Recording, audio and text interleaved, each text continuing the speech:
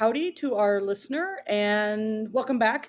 Good news before you guys run away. It's not me just by myself. Yay! I actually roped somebody into this, so don't tell them we're here and they'll come back, hopefully. So this is Nita Gandara, and she was here, oh my God, a couple months ago, and she's back. And so we would like to welcome her. Yay! And we kind of, I know this is hard to believe, that was one of the first recordings, and we totally jacked it up. And we actually didn't bother to introduce her. so she's like I'm this not voice. important. I'm not important. And we're like, you should listen to her because we like her.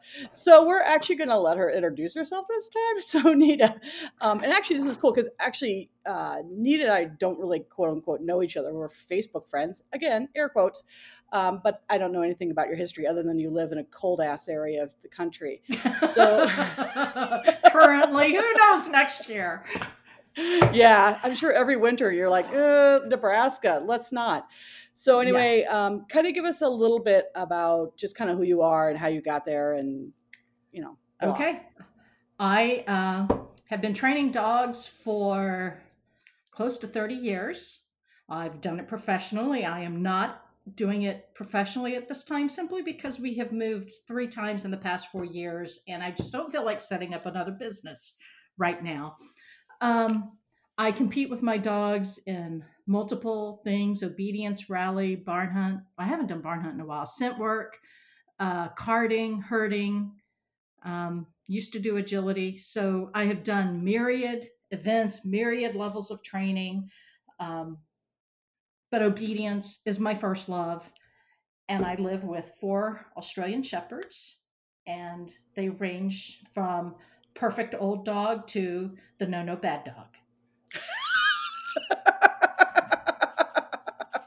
That's her name. No, bad dog. that is her nickname because she is the one who will push every button I have because she just really does not care. She's not a biddable dog. So she has the nickname no bad dog. I see that because you're an Aussie person. So yes. And I'm not. I mean, I've owned 3 and I have my 3rd one now. They are not, they seem to, some of them, at least some of the ones I've met, kind of, and it makes sense. They're bred to herd cattle. They kind of thrive on conflict. They kind of want to kind of tussle a little bit and get up in your face and kind of be like, yeah, you want to tell me? Let me tell you. That's unlike border collies who are like, oh, did you say something? See, some are like that. Most of mine have been very biddable. What do you want? We want to be right. Let's do it. She had a little different history as a puppy from a mother who went into post-whelp liver failure. So she was pulled from the litter early, and we think the whole litter has some issues. So we think there's some neurological stuff going on. She's like an autistic child. Oh, that's too bad. Poor little well, girl. Yeah, but she's happy. She landed she landed in the right house. Yeah. So I'll deal with her. I love her as much as I hate her some days. But she's one of those who makes you a better trainer, because how do you get through to this dog who really doesn't care? Yeah, that's and tough. We've done it because I take her into the obedience ring and she's gotten up to a 198.5. So oh damn. We can get it. It's just really convincing her this is worth her time. Yeah. And that's what you have to do when you want them on your side. I mean, yeah. As we move away from the old kind of styles of training where it's you will do what I say or else, then you kind of have to get them on board. And I think that's a tougher row to hoe for some of these dogs. And that's the reason I kind of joke that every single positive reinforcement style trainer owns a freaking border collie. It's like, you're cheating, people.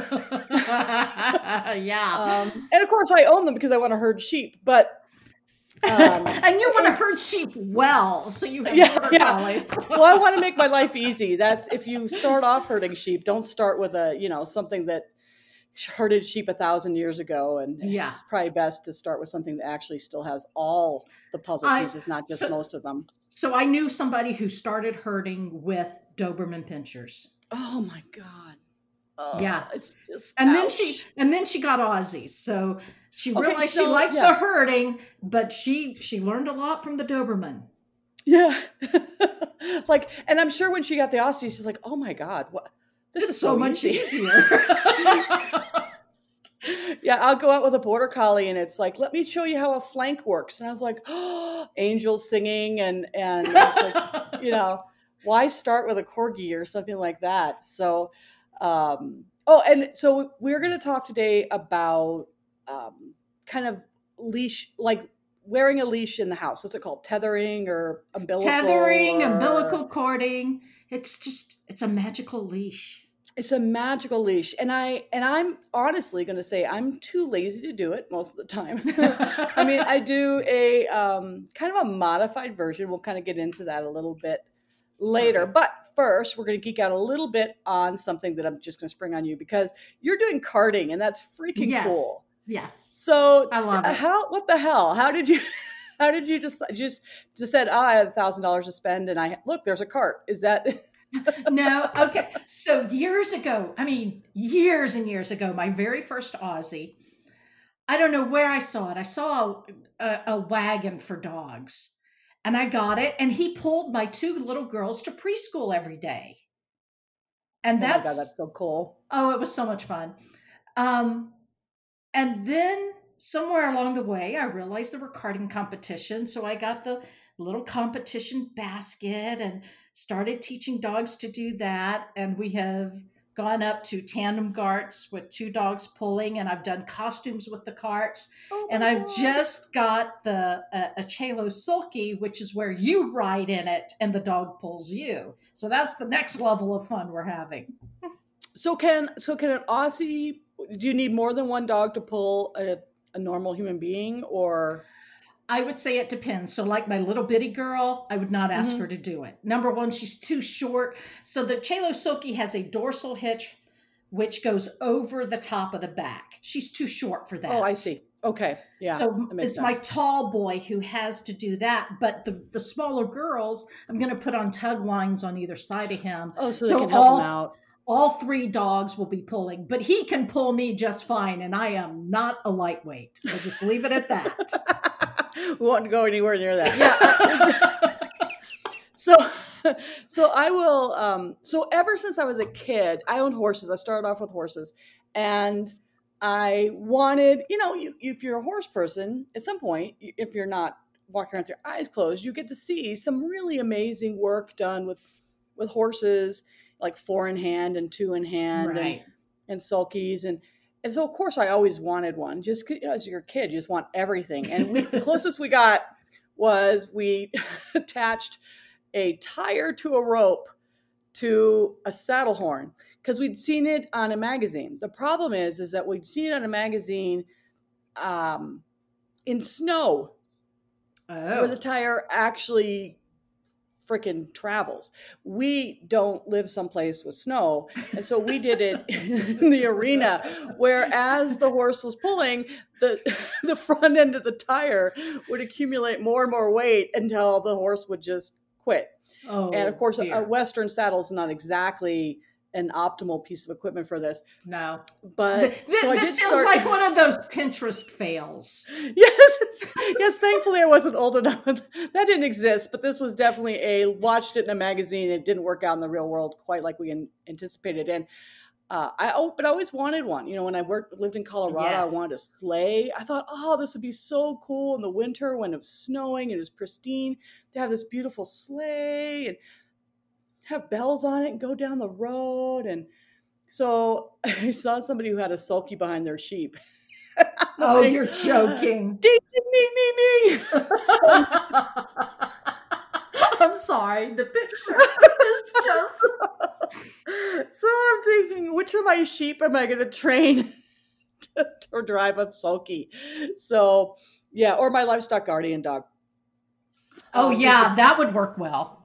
Yeah, well, you think that, but it's not exactly like she liquefies. So you attach her and she would probably just flop upside down and that'd be the end of that. But she's not exactly a biddable dog. Yeah. Well, She's they're like, "What not do you want bred to do?" be, they're not bred to be biddable. You're not supposed to train them. No, and she believes that into the core of her being. Good girl. Okay. So now that we've got through with that little diversion, I just think it's fascinating. I love these cool sports that people are doing with dogs. And I love watching your Facebook page and watching all your adventures with your sulky. I think that's so slick. Oh, So I just can't wait till we can hook up all three dogs and just go. so I take it they've learned like G and Ha or whatever the turn signals are. That they are still in the process of learning that. Okay, so But we do have reins attached to a collar, so if they can give in to collar pressure, okay. it can kind of work. Okay. It's just once he really gets going, he's like, forget He's the gone. collar. we're hauling. Yeah, you better hope the road goes where you're going, because that's where you're going. Well, this is why we're doing it in very limited places. I don't want a bunch of people. I don't want cars. So, like, I'm not doing it down my street because I have a feeling we would be paying for car damages. Yeah, that'd be bad. No, and that's the thing. It's kind of easy in the desert because the dog doesn't have a lot of choices. It's like, okay, you're on the trail or you're eating cactus, and they decide not to eat cactus. That's generally the way it goes. So, okay, so about tethering or umbilical. So I guess the first thing we'll do is we need to define what the hell we're talking about. We're not talking about wearing a leash, the dog wearing a leash outside, which is mandatory in pretty much every place on the planet. We are talking about when generally a newer dog, a young dog, a newly adopted dog comes into your house.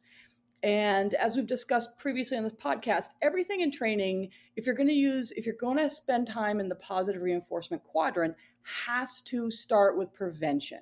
Yes. Don't let the dog get into the trash so that now you're spending your life trying to keep the dog out of the trash. Just make your life easy. And so this is a powerful shortcut to a lot of kind of everyday problems that people face that you just want to say, dude, put your dog on a leash.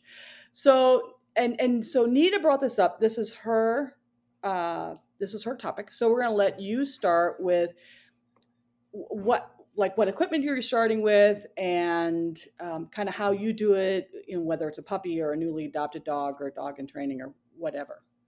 Okay. I'm actually using it on a almost 2-year-old dog that I've had since he was a puppy. But he is an intact adolescent male who's kind of full of himself, and I've let him get away with a few things that I've now decided I really don't like in my house. So we are just going to dial things back, teach him some new house rules. So he does wear a leash in the house. He is either attached to my belt or to like a couch leg or a doorknob or something if I can't have him where I am going. So like if I shower, he's attached to the doorknob in the bathroom. You're not inflicting your shower. You'd be like, oh, no, I'm good. No. But yeah, and so people think, well, why? So one of the things he did, and he started this when he was really young, when he leaves the living room, he doesn't just walk out of the living room. He leaps over the back of the couch and he's landing on a hardwood floor, which is slippery. And I'm like, you are going to hurt yourself. That's one of the behaviors I am working to stop with him because he thinks it's great fun. Leaping through the house brings him great joy, but not me so much. No, and not the possible cruciate surgery in the future. Exactly. So, and again, as a teenage boy, he's decided it's fun to pound up and down the stairs and it's fun to race around. And I'm like, okay, let's go back to some calm in the house. You can go run and be crazy when you're pulling the sulky. That's awesome. But in the house, we're going to do 2 weeks. And I tend to find 2 weeks is that good time frame. 2 weeks of tethering where you're going to go everywhere with me. You're going to, but what this also does, you think this dog's attached to you. Every time you move, they have to move. Every time you stop, they have to stop. So they really start keying in on what you're doing and responding to your body movements too.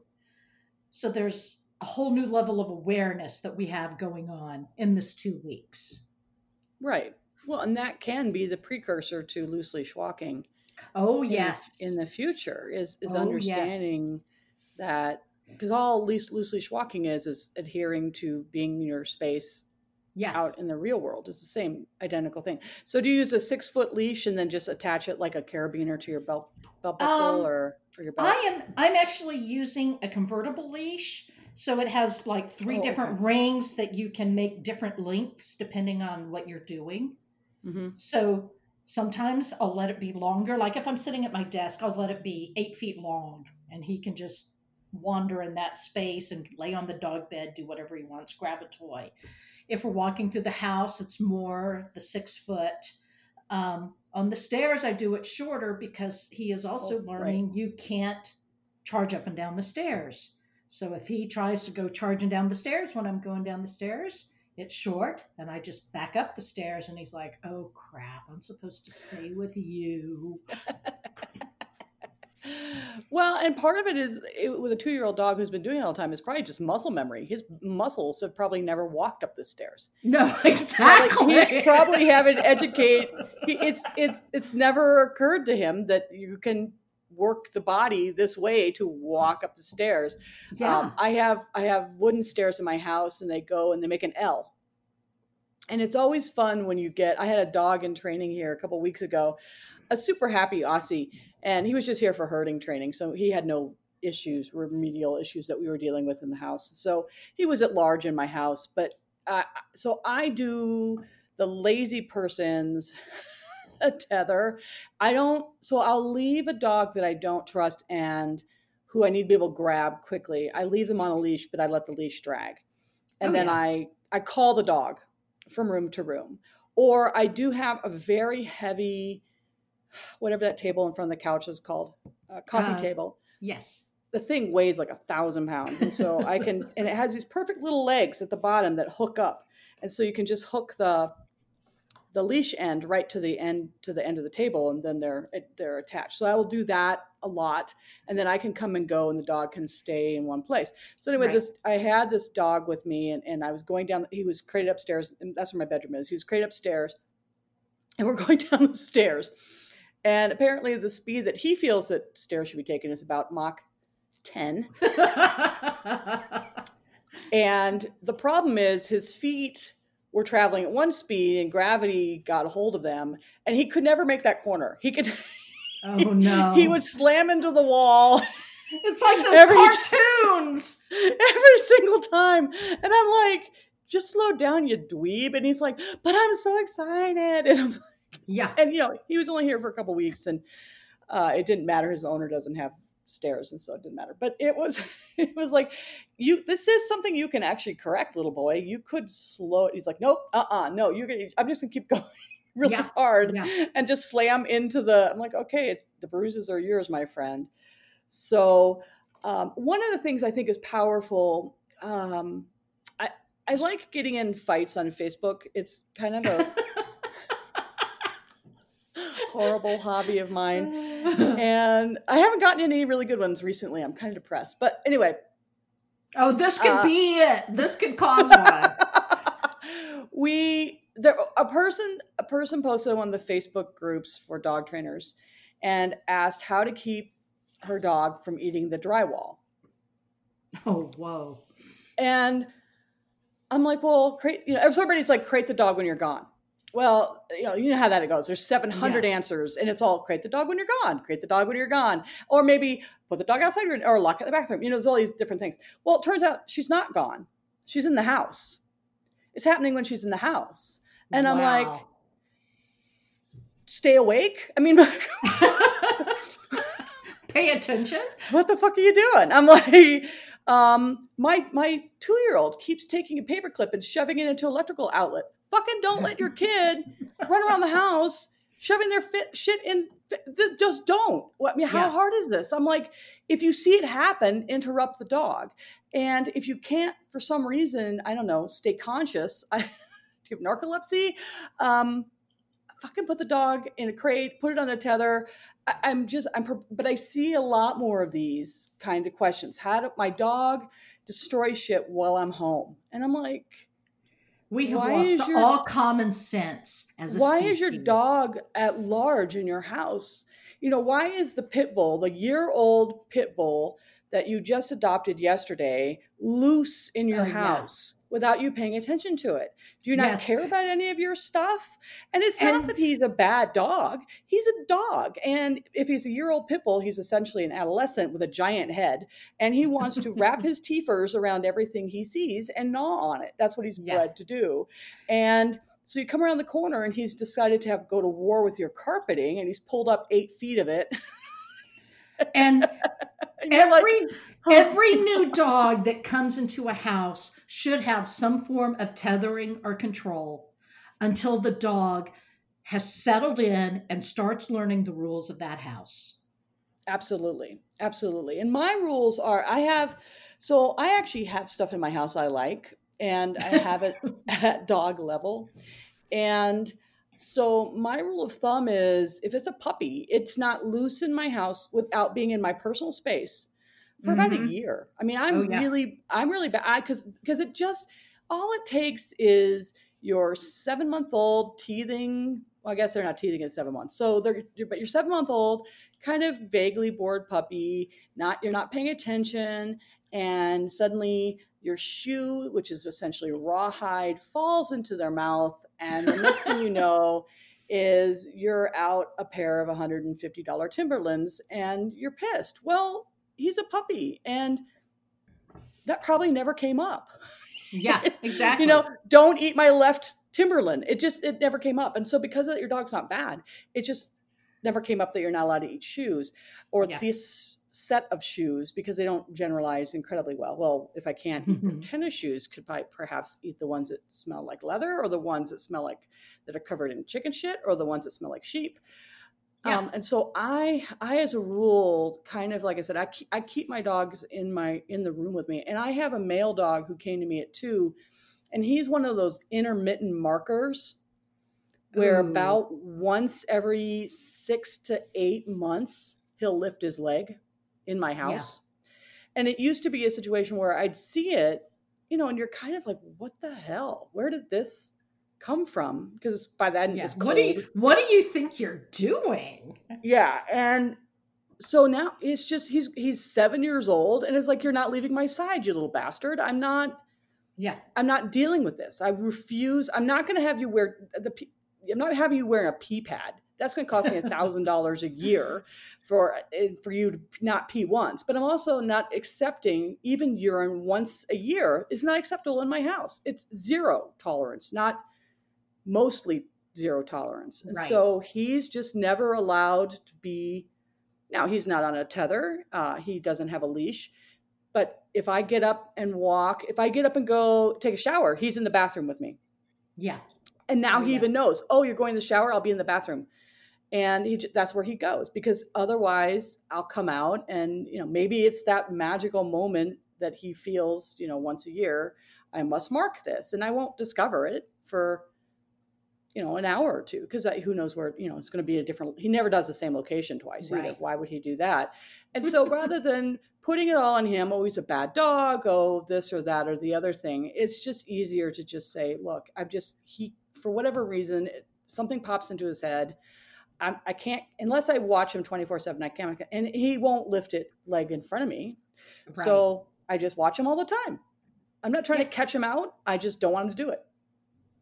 Yes. So also behaviorally, this can have a strong effect on dogs, those who need it. There was a dog I worked with many years ago. He came from a hoarding situation.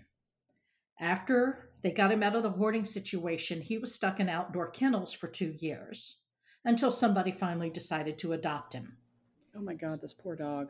Yeah, he was a basket case. There was nothing normal in his life. He could not function. His head was like constantly spinning, and he had no way to calm down. Oh. I actually brought this dog home with me from I worked with the family for a few weeks, and I said, let me take him.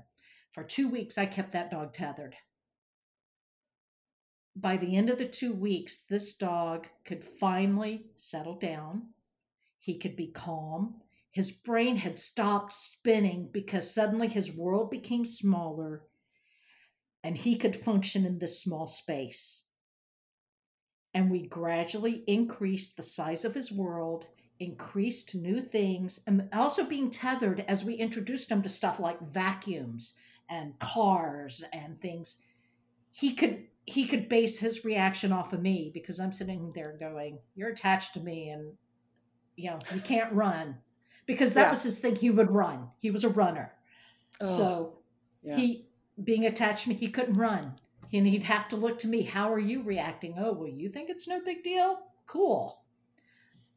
So Yeah. sometimes tethering can have these massive behavioral changes in the dog. So sometimes we're preventing stuff, sometimes we're changing the mindset.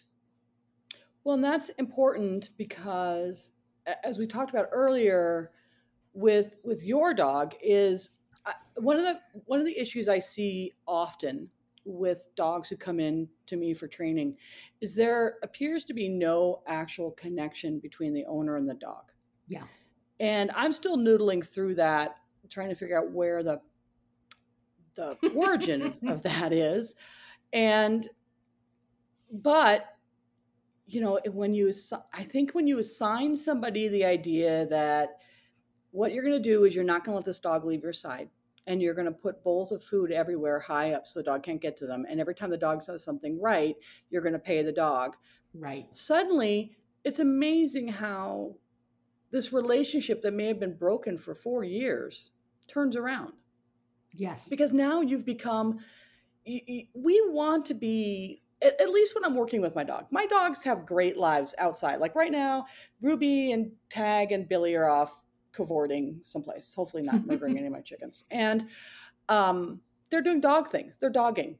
And my 2 red border collies are napping in the house. And they're all dogs. They're dogging. And that's fine. But if I get up and I want to work, I need to be the center of your world.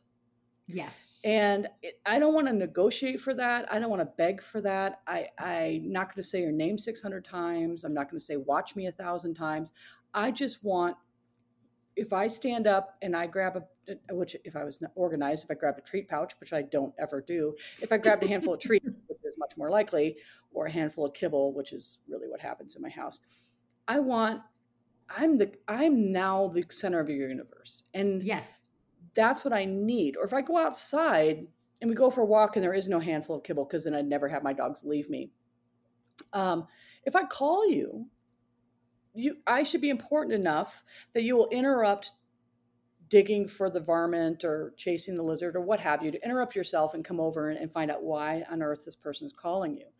And if I'm on sheep, if we're out with the sheep, I need to be more important. I need the sheep to be important. They have to be important. yes. But if I'm not in the picture, that's called chasing. Exactly. If you're with the sheep, it's because we have a job to do. And Right. I'm the one who tells you what that job is.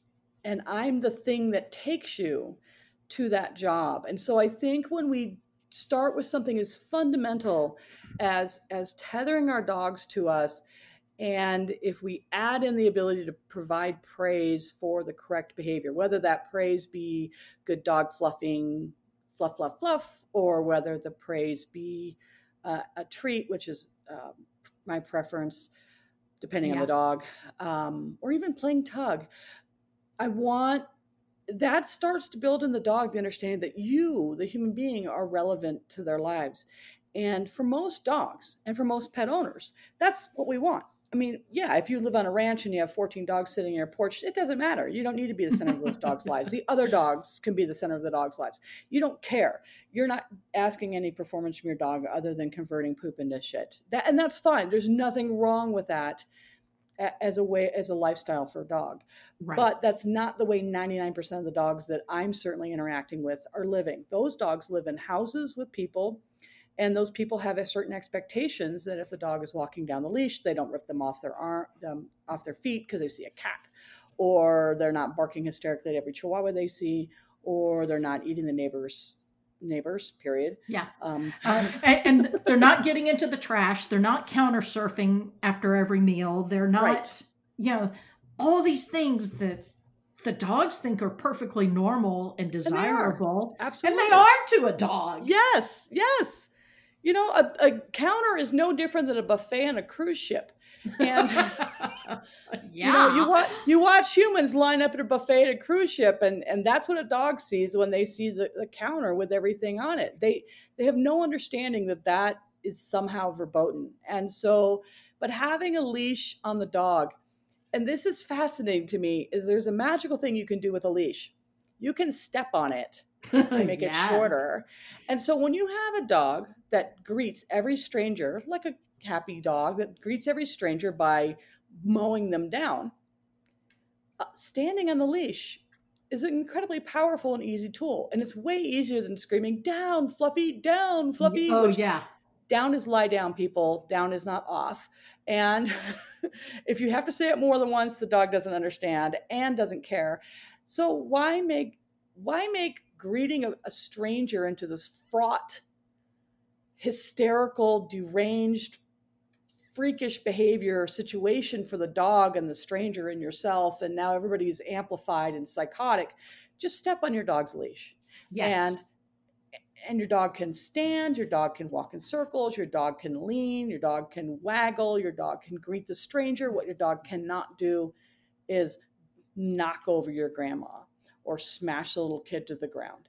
Yep. Your dog, and you're not yelling and you're not screaming. And what you're doing is you're creating that behavioral picture that we want to see. And you're not creating a picture that you don't want to see. There's something amazing about this, but if you never allow a puppy to jump on you, your puppy will never learn to jump up. Yes. Tag does not jump up. She comes running up to me, and she flops upside down because she gets tickled. That's her greeting. And if you start petting her, she will slide down your leg until she's upside down. And people don't want to reach, but I'm like, well, she's not jumping on you, so pet her. Yeah. Pay her for this behavior. Yes. So we have to create the picture that we want. And having a leash on your dog not only keeps it from eating the drywall, keeps it from getting in the trash, keeps it from counter surfing, because again, you can step on that leash. You don't have to yell, get your feet off the counter, get off, get off, get off, get off. You can simply step on the leash. If you're in the kitchen washing your hands or preparing a meal and your dog is tethered to you, you can step on the leash. So another thing I just thought of, you're talking about the picture. So one thing I am noticing big time with my young guy, when we go out the front door, it's usually we're going to get in the car, we're going to go for a walk, we're going to go karting. It's always something exciting. Yeah. Except when he's tethered to me.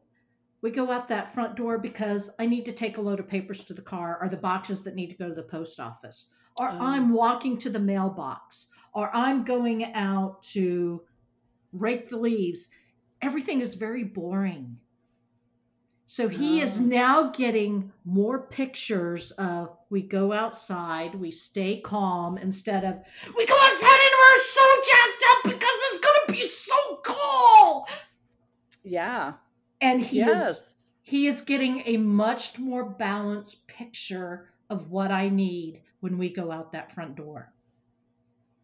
Absolutely. Yes, that's exactly a great example, because you don't want to create, we as humans tend to allow pictures to form that we don't want.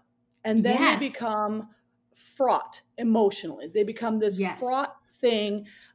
Here's another perfect example that many people struggle with. And in fact, we did a podcast about this recently. Well, not recently, way at the beginning, where we talked about the different ways we would solve the problem of your dog rushing to the door and barking like a jackass every time the doorbell rings. Well, guess what? If your dog is attached to you and the doorbell rings, they've never practiced that behavior.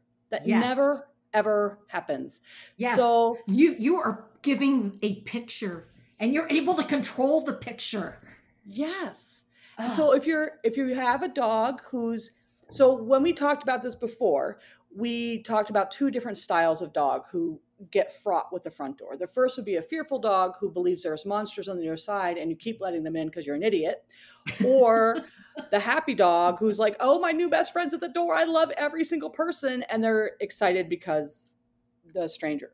And so if you know which dog your dog is, and you can kind of tell, if you have your dog tethered and somebody knocks on the door, you can take your fearful dog, grab a handful of kibble, go to their crate, throw them in the crate, unattach them, close a door, close another door. So there's 2 doors between you and the front door. And now the picture is always people come to the door, I go to my crate. Yes. If you have the psycho happy dog, then you can either do that, which is, there's nothing wrong with that, and wait until everybody settles down and then let your dog out on a leash. Or you can walk to the front door, step on the dog's leash so he can't run in circles and be a psychopath, let everything settle. And then that's the picture you're creating. But when you let your dogs run helter-skelter for the door in this fraught emotional state, and you let that persist, now you're creating this whole thing about a door knock. And honestly, I was trying to take video of dogs acting badly with a door knock, and I could not replicate it in my house because my dogs have no clue what a door knock is. And so they're kind of just staring at me like, why are you hammering on the door? So I had to call my sister for the video of dogs acting like assholes at the door, because she has 2 that act like blithering idiots at the door. Because my dogs are just, where I live, it's kind of part of that is no one knocks on my door. And people, right. You hear the car coming into the yard, but it's not fraught. There's nothing that's over arousing. They're not in a confined space. Dogs who are frightened can run away from the vehicle that just pulled into the yard.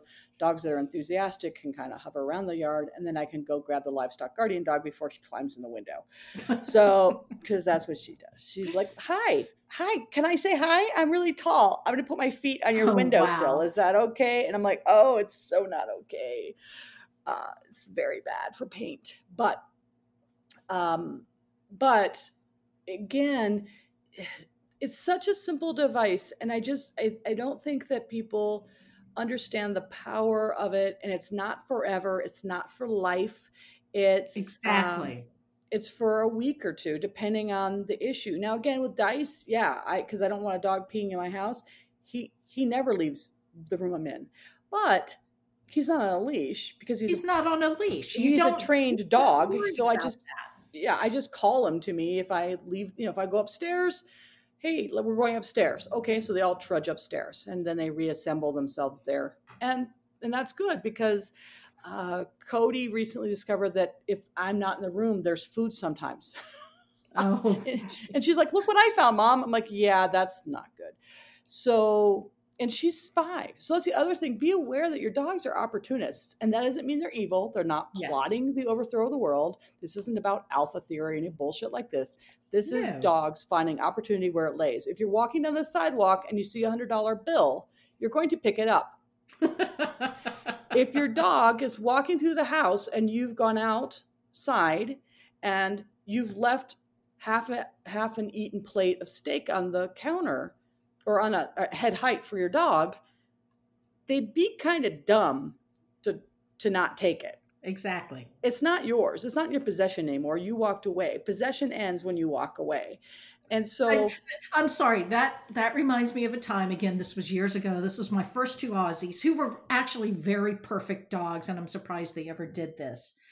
My husband took the steaks on a plate out to the grill in the backyard, left them on the side of the grill, the little the little perch. The perch, and came back in the house, and the dogs ate the steaks. They're like, how kind of you. Just delivered to us. This was not something they would have ever done in the house. You could leave food on the coffee table and they'd leave it. But outside was their space. It's a different picture. It's a completely different picture. Yeah, no, the picture matters. The pictures that we build for our dogs really matter. And it's hard because we're human beings and we tend to be lazy, and there's nothing wrong with being lazy, but it is a problem if you are allowing a picture to develop that you do not want to see. Yeah, and that's exactly why I'm doing this with my young dog. He's not a bad dog. He's a very good dog, but he's got this little bit of over energetic behavior in the house that it's time to change that picture. Yeah, exactly. So he's not bad. He's not horrible. He's not destroying my house. He's just leaping over the back of the couch and pounding up and down the stairs. So, Well, so another example. So I got my Aussie, my used psychotic Aussie, Ruby, and one of the issues that she came with is she has no capacity to settle in the house. mhm.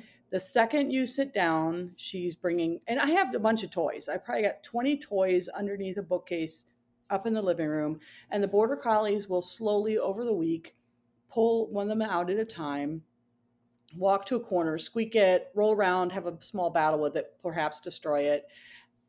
And that's fine because that's why they're here. They're toys, they're for the Right. dogs. But she would go and grab one and then shove it at you and shove it at you and shove it at you. And then once you clearly didn't see that one, she'd go get a different one that maybe squeaked differently and shove that one at you. And it's like, you need to learn to play by yourself. I don't need to be your entertainer. Right. And so in her case, I actually tethered her away from me Yes. with her toys so that she could learn that she's welcome to play with toys in the house. I want my dogs to play with toys in the house. What I don't want is my dogs to expect me to play with toys in the house. I play with toys outside because if I Right. sit down to do something, I don't want a dog shoving a toy at me repeatedly. I just don't want to live like that. Everybody does Right. their own thing, and it's not about how everybody chooses to live. I personally don't want dogs shoving toys at me. I don't play fetch in the house, except for with little bitty puppies because they're little bitty puppies and they're cute. But after they become adults, then we go outside. So in her case, I tethered her to my table in my living room, and then I sat at another table, or I sat in another chair that's about 15 feet away, so that she had to learn to function on her own. She could play with the toys, and she would actually settle. Granted, it took about 3 hours for her to settle. Wow. And there was a lot of screaming and yelling in between and squeaking and things. But she eventually did settle. And now she can come into the house as long as she is still having to be tethered far away.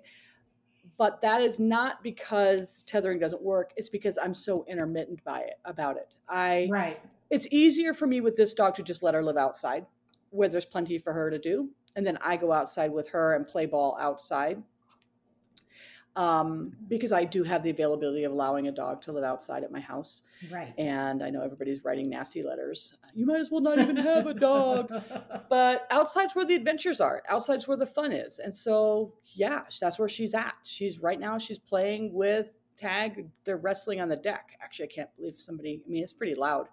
And they're flinging themselves quite wildly around and hitting the sliding glass door and, possibly breaking things. But that's a great life for her because otherwise we're kind of constantly in some sort of state of conflict in the house unless she's tied up. And Right. because she came with the joyous habit of instantly eating a leash in half, she has to be tied up with one of those awful chain leashes. Yeah. Because otherwise she's through it in about a nanosecond.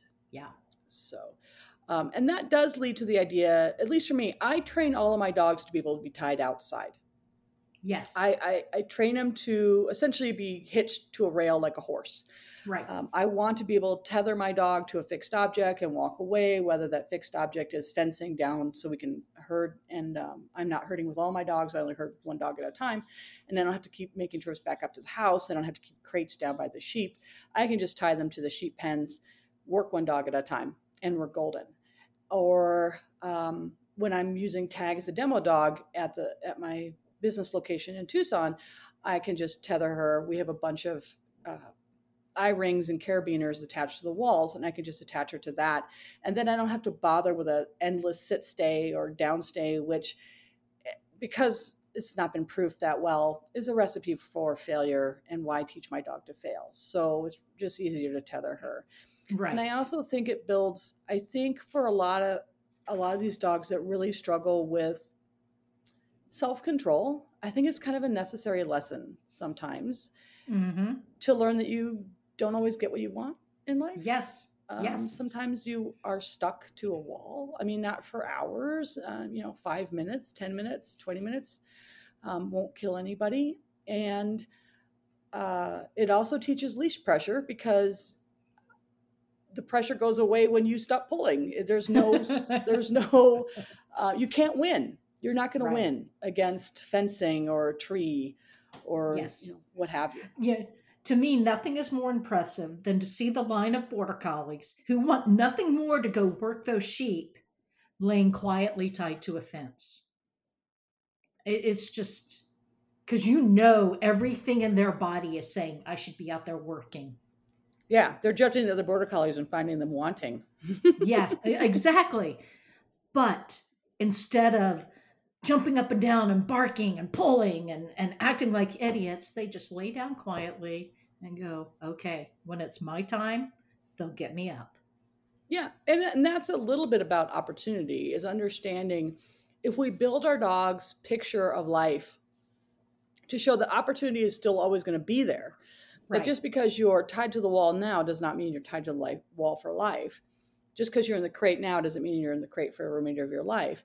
There's always another opportunity for fun, and I am the deliverer of that opportunity. Oh, yes. I am the gateway through which that opportunity is accessed. And that gateway could be as simple as opening the door. I mean, I have no problem with opening the door and my dogs just rampaging out the door. My dogs sprint out the door and they all run towards the sheep and they look back over their shoulders and they're like, did you forget us? And I'm like, we're actually not going to the sheep. And they're like, oh man. Oh. But we're at least outside. So outside is better than inside, because inside is boring. It's full of all these people sitting around talking, blah. Outside is where the fun is. And so I'm the person who accesses that. I'm the person who they need to open the door. I have the opposable thumbs. So Exactly right. you're ringing. I know. I'm like, and it's the other side of the room, and I'm attached with the earbuds, and I'm like, I can't go. You're trapped. It's somebody calling into our show. No, it's a telemarketer. It's one of those stupid recorded. Oh, we're calling about your car warranty. I said they're very concerned about my car warranty. Very Yes. concerned. And I got a call the other day about my banking account at the Federal Reserve. Yeah. Like, wow, I'm a lot richer than I thought I was. I'm a freaking bank. Thank goodness. Oh my God, the Federal Reserve. Oh my God. So tethering is incredibly valuable. And right now, so I have a dog in training at my house.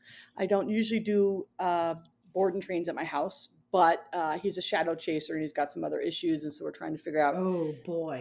the right balance of exercise and rest and for this dog so that we can proceed with him. And he's a great little dog, but he's young and he's, I think, kind of gotten his own way for a little bit of time. And so he shadow chases, he resource barks, he alert barks, he's got the whole gamut of crazy overroused.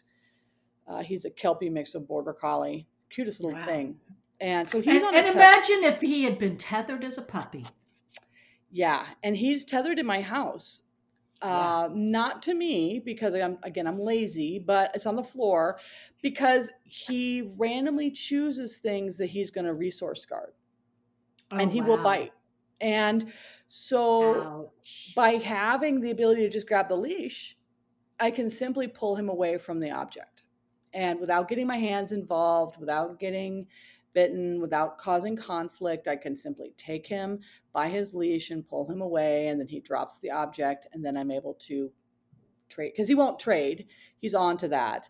The act of, it's really fascinating. He's a fascinating little case because I imagine, like I was saying, he's part Kelpie, and so I'm not super familiar with the breed, and I'm not always 100% certain, but they said he's Kelpie, so I'm like, okay. but they're more of a Aussie type of a dog, cattle dog more than border collies.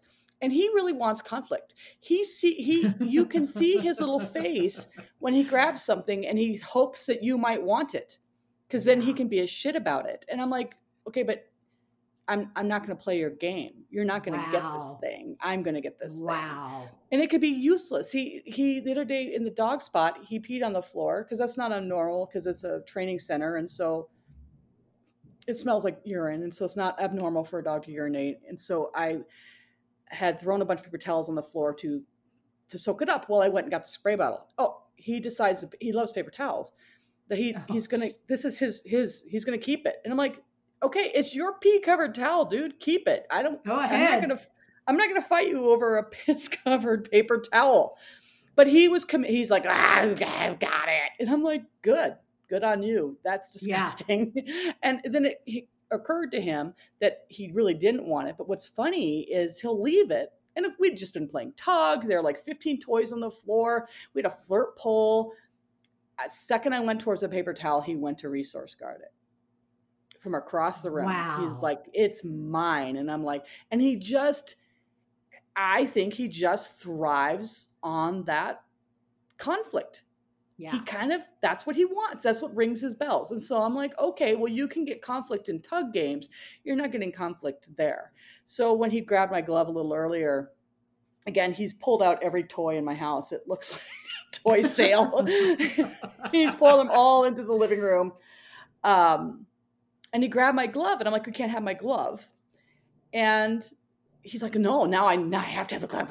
He's like, bring it, bitch. Yeah, exactly. This little 8-month-old little Spitfire shithead. And so I'm like, okay, well, I've got the leash. So you tell me. I'm just going to walk all over the place until you drop my bloody glove. And he's like, oh, I'll drop the glove. I'm like, ding, ding, ding, ding, ding. And then I pick up the glove and tell him what a great guy he is. And it's funny. Once the conflict is over, he doesn't give a shit about the glove anymore. Doesn't care. He wants that moment of conflict. He's kind of a shit. But I have to say, I love dogs who are kind of shits. They're my favorite dogs. The more he's a little shit, I'm like, oh, you're a little shit, but I love you. Because he's a little ass, and I love he's such a shit, but I love him. But see, this is the kind of dog that once you get into his mind and figure it all out, he has the potential to be magnificent. This is an awesome little dog, and he will do backflips for a tug game. He's food motivated. Now he's a stud monkey, and his dad is just freaking committed to the nth degree. Loves this dog. Wonderful. So we just need to get ahead of the shadow chasing, because he gets way over the top on that. Much worse than my border collie. Like he can't. Like where at my location in town, once he sees a shadow on the wall, he can't function for the rest of the day. He's done. Oh, wow. Yeah. And I'm not I don't go first to drugs. That's not my bent. Emily and I have gone round and round about that, because Emily's like, drugs. And I'm like, no, wait. I really like, especially a puppy, I really kind of want to see how much I can get done with training. But drugs might end up being on this dog's plate, just to kind of because he actually, now that I've had him in my house, I kind of see what he does. And what he does is he actually winds himself up and then starts shadow chasing. And I think part of it is he's tired, but then he can't de-escalate at all. You have no other choice but to put him away. Right. He has not learned to settle himself down. No, he has not learned. And he's one of those dogs who I think is going to be very resistant to like the relaxation techniques. Right. The hands-on things. He's just, then that puts him into that conflict mode. And he's like, you think you're going to tell me to settle down? Oh, hell's no. Like, okay, I get it. So anyway, that's, but yeah, so he's on a tether in my house, but again, he's at large. But every time he leaves the room, he's not, he's obviously not my dog. So and this is a new place. So he tries to wander the house. So I simply follow him around, call him back to me. If I'm sitting on the couch, then I tether him to the couch. And he gets to have his toys, which he keeps accidentally flipping out of his range of his tether, and I have to go rescue them. Um, because again, I'm not a believer of reaching for collars, because that's a great way to can create conflict, and Oh yeah. especially with a dog who really kind of revels in conflict. The last thing you want is to create a moment of conflict when you reach for a collar, and that is not something I want to create. So by having the leash, I can be 6 feet away from him and change his direction or change his. Yeah, it's brilliant. So Yeah. easy. It's such a simple tool. Well, with it's so many applications. Well, so another place that just reminded me, because one of the other places I see conflict a lot with people is couches and furniture. Yes. And they allow their dogs on the couches and furniture, and I don't care. I don't do it because I like my couches and furniture.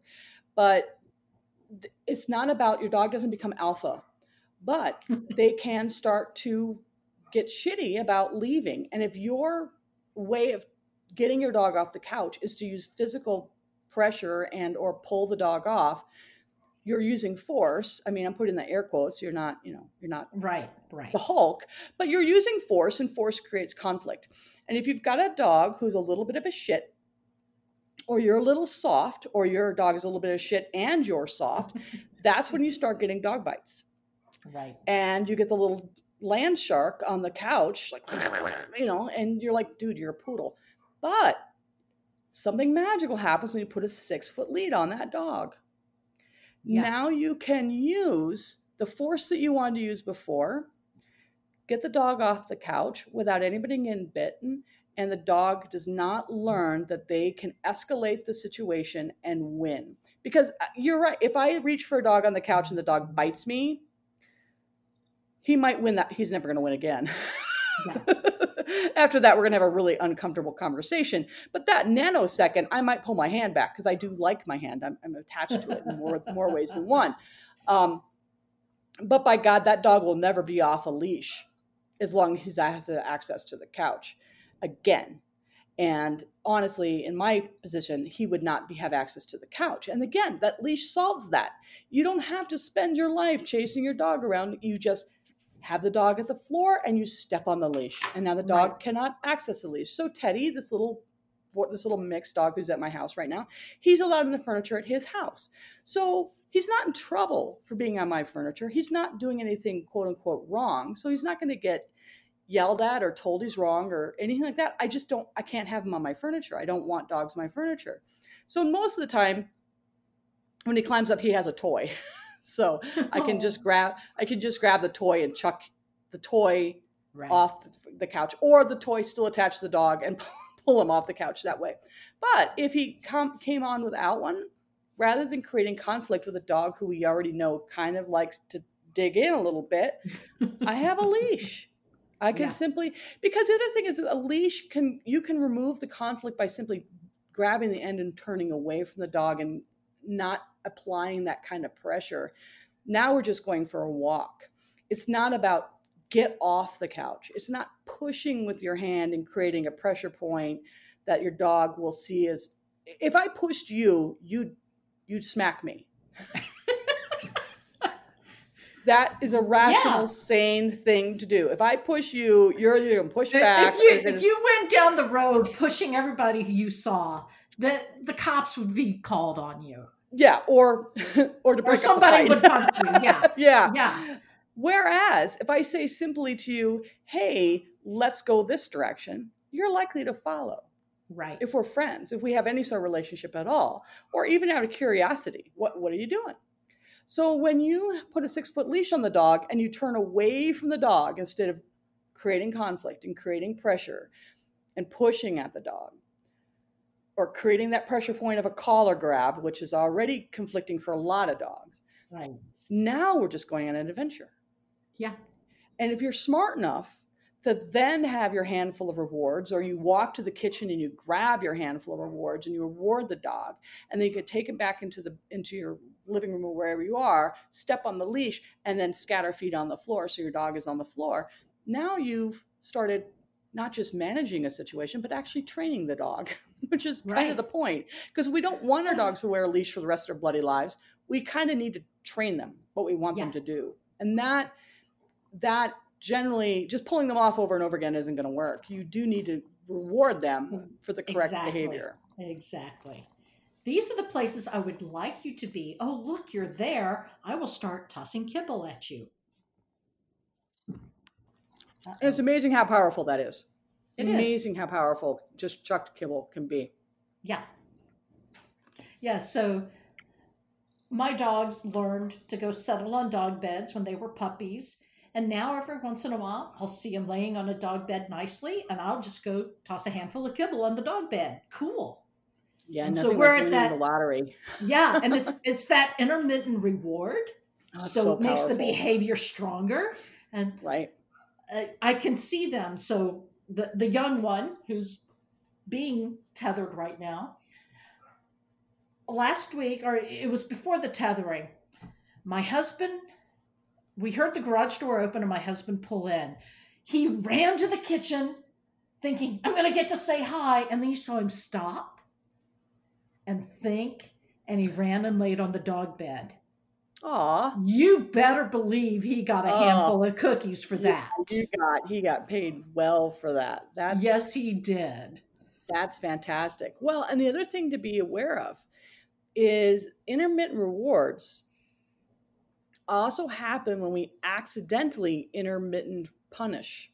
Yes. Or intermittent manage or intermittent interrupt. So if your dog gets on the couch and only once in 10,000 attempts do they snap at you and they keep the couch. Yes. You've just intermittently rewarded your dog. You've strengthened their behavior. You haven't weakened it. Now your dog is more committed to the behavior. Yes. Same with the trash. If your dog intermittently gets into the trash, now it's even stronger than if you fed the dog kibble out of the trash can. Yeah. Same with the counter surfing. This is why slot machines work. Yes. Yes. That is exactly it. So be aware of that too. And that's where again, the magic of just tethering your dog comes in, is that removes intermittent reward systems, because now they're gone. He's never being rewarded. The reward is gone because you're there. Right. You're right there. The second those Tootsies touch the countertop, you can pull the leash down, step on the leash, throw a handful of kibble, problem solved. There was no reward on the countertop because you were right there. Right. You're not coming around the corner and finding 2 filet mignons gone. And wondering what happened to $40. Exactly. Yeah. So, and if we start this with young dogs, they never even learn that these things are options. Yeah. No, my dogs have no clue that the counters, other than the dogs who've been trained to jump on a fixed object rather than jumping on me. Because I don't like dogs jumping on me, but several of them came with the behavior, and it was easier to just switch it to a fixed object. So when I'm in the kitchen, say Dice might jump on the counter, but he's actually not jumping on the counter to jump on the counter. He's jumping on the counter to get petted by me. He's jumping on essentially on me. He just isn't allowed to put his feet on me. So that's our way of working through that problem without creating conflict where there didn't need to be any. So, and that's what it's about for me, at least. If we're wanting to take the journey to go to a more positive method of training, which I'm hoping everybody kind of wants to steer themselves in that direction. I'm not saying move away from all forms of pressure or punishment, but I'm saying the further we move away from it, the better we become as trainers and the kind of better human beings we become. But that does entail setting up our dogs for success. And it may take a little more work in the front end. But now you're not spending your life booby trapping your house. To keep your dog. So I have a story I'll tell you about booby trapping. So this has nothing to do with dogs. Well, it kind of does. So I lived in a house. I was moving, and I was living in the house with a friend of mine at the time in Kentucky, and her then boyfriend was in a band, and that's a massive air quotes because what they were was a bunch of stoners, and but they had instruments. So if you have instruments in your stoners, you're in a band. And they were a bunch of leeches because they're stoners and they're in a band. And so the only thing I care about at that time really was because there's never any food in the house because there was this band at the house all the time, stoned and eating everything. So the only thing that mattered to me was my Dr. Pepper. And the Dr. Pepper in the refrigerator had like big notes on it, like I'll kill you, I'll stab your eyes out, I'll break your guitar, and they still ignored me. So I started hiding the Dr. Pepper in my dog food bag because my dog was staying with me.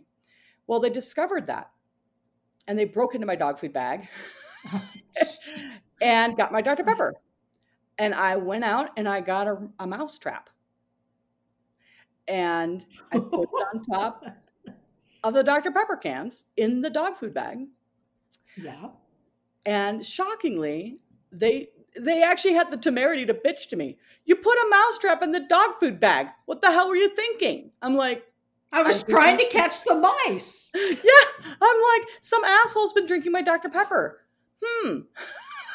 How did you find out? Well, I'm a musician. You could have ruined my career. I'm like, yeah, Yeah, I'm real worried about it. I'm sure you can hold your joint with the other hand. So it's just, but there's my story but that's the kind of life you have to live if you've accidentally taught your dog to grab rewards, is now you're spending your life booby trapping shit in your house. And people have scat mats and they don't work. My dog, we have one at the dog spot that somebody gave us for free, and it's out back and my dogs walk all over it. They don't even notice that it has little stabbies.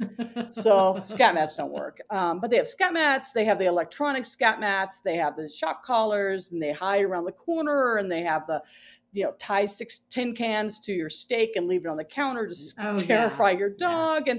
And I'm just going to say that if you've won a Ferrari at the casino, it's going to take a lot of falling cans for me to not go back into a casino. I just freaking won a Ferrari. So good luck. Oh, yeah.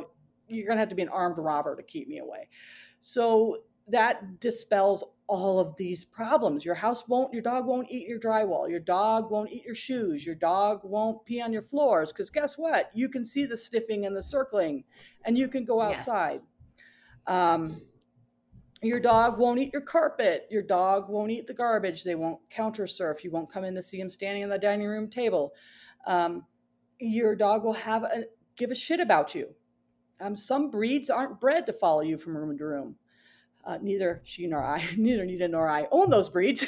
We own the breeds who are like, what are you doing? Why are you in the closet? What could you possibly need? Let me help you. Let me look. Do you need this? It's like, no, please. I just need a moment's break from psychotic eyeballs. But there are breeds who are not bred to follow you from room to room. And we still need to be in those dogs' heads if we want any sort of relationship with those dogs. And tethering it's as close to a magic bullet as you're going to get. It is. With the least amount of work. And again, if you're a lazy trainer like I am, I'm all about the least amount of work. Easy and simple is good. Yeah.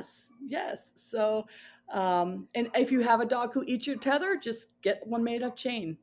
Yeah, it's that simple. They're terrible leashes to walk with, but they're great for tethering if your dog is committed to eating the leash. Yeah. And because like I said, this Aussie would nail. She can go through a leash in a half a second, and you're like, whoa, what? Wow, there goes $10, bitch. Yeah, she's fast. Wow. And the sad thing is that much like the stoners who lived at my friend's house, it took me a while to learn this, and I went through multiple leashes. Really? That's just so sad. That's just sometimes we really are stupid humans. It's sad. It's a testament of stupidity that I was like, wow, let's try this again. let's try it again. Maybe she's learned her lesson. She's like, yes, I have learned my lesson. She won't do it again. That was just some kind of fluke. It's a freak event. Yeah, no, she's committed. So no. She has her own little chain leash that she has. Wow. Yeah. And again, such a simple fix. Yes. Why make your life hard? Simple. Why yell at your dog? Why try to babysit your dog Why buy a $600 e-collar and hide around the backside of a tree? Yeah, no. Why make your life so hard? It's just, there's no need to make your life that hard. There are so many easy fixes and fixes that the dog can learn on her own. She doesn't like the taste of chain in her mouth, and so she doesn't bother. She just figures it out, hears its sound, and goes, "Yeah, okay. Apparently, I'm stuck to this tree. I'll just deal with it." And I'm like, "Good. Dealing with shit's something important for us all to learn." So, any last thoughts before we head to the hills? I don't think so. I think we've covered this topic really well. I think we have, and I don't think we've gone in circles, which is good because I'm notorious for going in circles. So no, we've done good. We covered so many aspects of it. Well, I think it's powerful, and I think that it's underutilized. Well, it's not under recommended. Almost every trainer recommends it. It's just not done. So I know. That's the difference, because people see it as a pain in the ass, and I can see that. But we also own crates, so you can also pop your dog in a crate for an hour or two and take a break. I mean, all my dogs are currently parked in various locations, so that's not cheating. So, well, thank you, Nita. I appreciate it. It's being smart. It's counteracting the stupid human side of us with the smart. Let's do things a logical way. Smart. What? Why? Humans. Silly. That's ridiculous. So, well, thank you very much for this topic. I think it was fantastic, and I hope everybody got something out of it. And hopefully we'll get you back on sooner rather than later, because now it's cold there and you can't spend as much time outside. So True. You're trapped Very outside. True. So I want to thank Nita again for coming. And I want to say, if you like this podcast, please share it with your friends, review it somehow on iTunes. I have no idea how, or what else? Oh, subscribe. Yes, subscribe. And I'll see y'all next week. Thank you very much. Thank you, Nita. Have a good one. Thank you, Leanne. Bye. Bye.